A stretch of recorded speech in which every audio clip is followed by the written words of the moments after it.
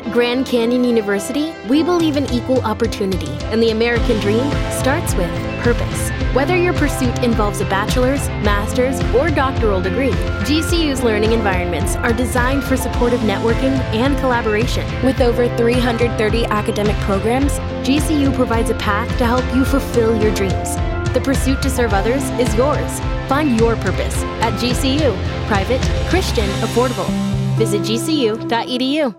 Virgil in South Dakota, what can we do for you today?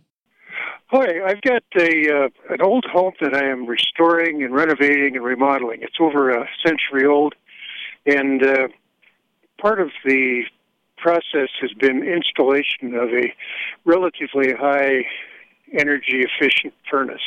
Okay. And I just got it started, and was away from the home for a while, came back, and everything was froze solid. The exhaust had developed a plug of ice, and the furnace would not run. Ooh, that's not good. No, that's for sure.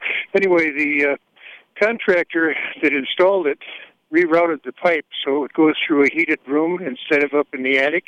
Right. And so I have it going above the lay-in ceiling over my bathroom. So I've got probably a foot to a foot and a half, an inch and a half exhaust pipe sticking out of the side of the house. And I'm wondering, am I going to have a problem with that?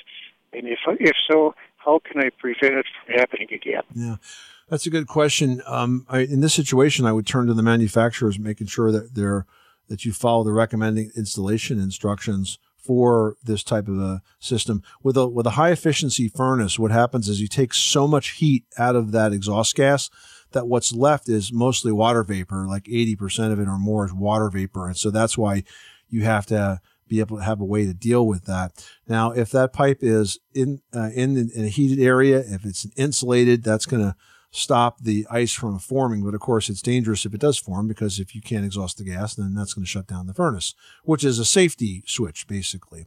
So right.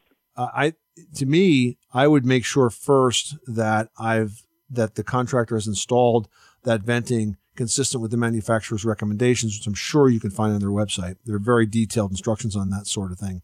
And secondly, I would just watch it now and see what happens. Time is going to tell. Kind of a vacation home, and I'm not there for a good part of the time, so I can't be out checking. Right, yeah. Do you have a smart thermostat for that house? No, there's no internet there.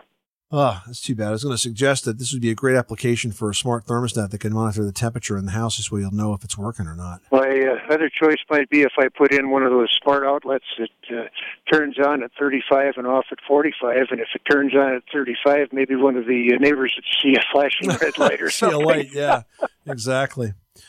Yeah. Listen, I think that you need to work with the contractor and the manufacturer to figure out why this is happening, but I do suspect that venting has to be run through a heated area, and it's got to be better insulated. Okay?